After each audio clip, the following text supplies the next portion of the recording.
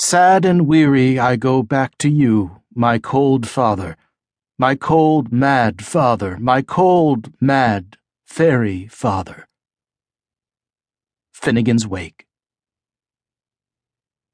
Philip Etchison, The Embrasure of Parched Lips. Page 1. To my sons. They are standing at the river's edge. Sometimes I watch them. Sometimes I cannot bear to watch. Sometimes I wish for the river to run upstream, back to the mountains, blue as the sky, as grief, as delusion. They are playing by the river's edge. Sometimes, long past sunset, I hear them in the wind that shakes the cottonwoods. I cannot bear to listen. In my heart I know sometimes that the river has reversed its course. I know sometimes that the river will not turn back till its watery end. Black as the sky, as grief, as disillusion. They have walked away from the river's edge. I have named them after the gods. Sometimes I do not think they are coming home.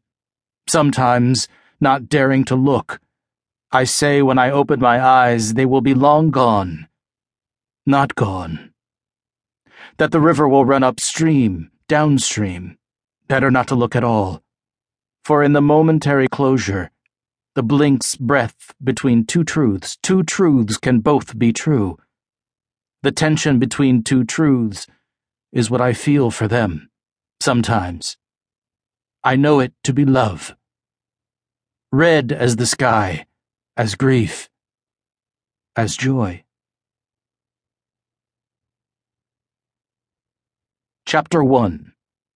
The Dream Book of Theo Etchison. Theo Etchison. It was the 90s, the time before the mad millennium. I was young and puffed up with shiny new epiphanies. $1 could still buy a Coke and a candy bar, and telephones were disembodied voices that left everything to the imagination.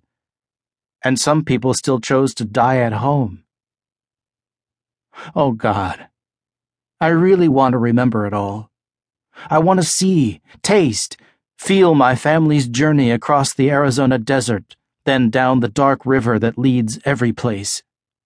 So much of it seems dreamlike now, fabricless, fantastical. It's so easy to think I made it up. I have too much imagination anyway. They always used to tell me that. Too much imagination. Especially when I would tell the truth. Too much. Too much. How much is a universe? 1,000 universes. I was young. When I try to recall that time, it's not the air conditioner spluttering dust into the old station wagon that I remember first. Not the shimmering sand. Not my father's eyes hypnotized by the road. Not my brother Joshua cussing out the 18-wheeler zipping past us in the right lane. No. It's a smell I remember first. A smell hanging in the air like stale orange juice. The smell of my mother dying. I'm young, bursting with hormones and ideas on the brink of simply everything, and here I am, sucking in death with every breath as we drive across the desert on our way to Mexico and the Laetrile Clinic. It's suffocating. I climb over the back seat so I can lie in the back, propping my head with a Stephen King novel. My mother stirs. I hear the rustle of her blankets, but I don't look back at her. I'm afraid to look. A country and western song is blaring. We haven't been able to get any other station since we left Buckeye. Dad and Joshua are fighting. Dude, Dad, it was a stupid idea for you to leave the 10. At least we could have found ourselves a truck stop by now. Dad sighs. I'm hungrier than shit, Josh says. My mother stirs. I do not look back because I know how her eyes will be.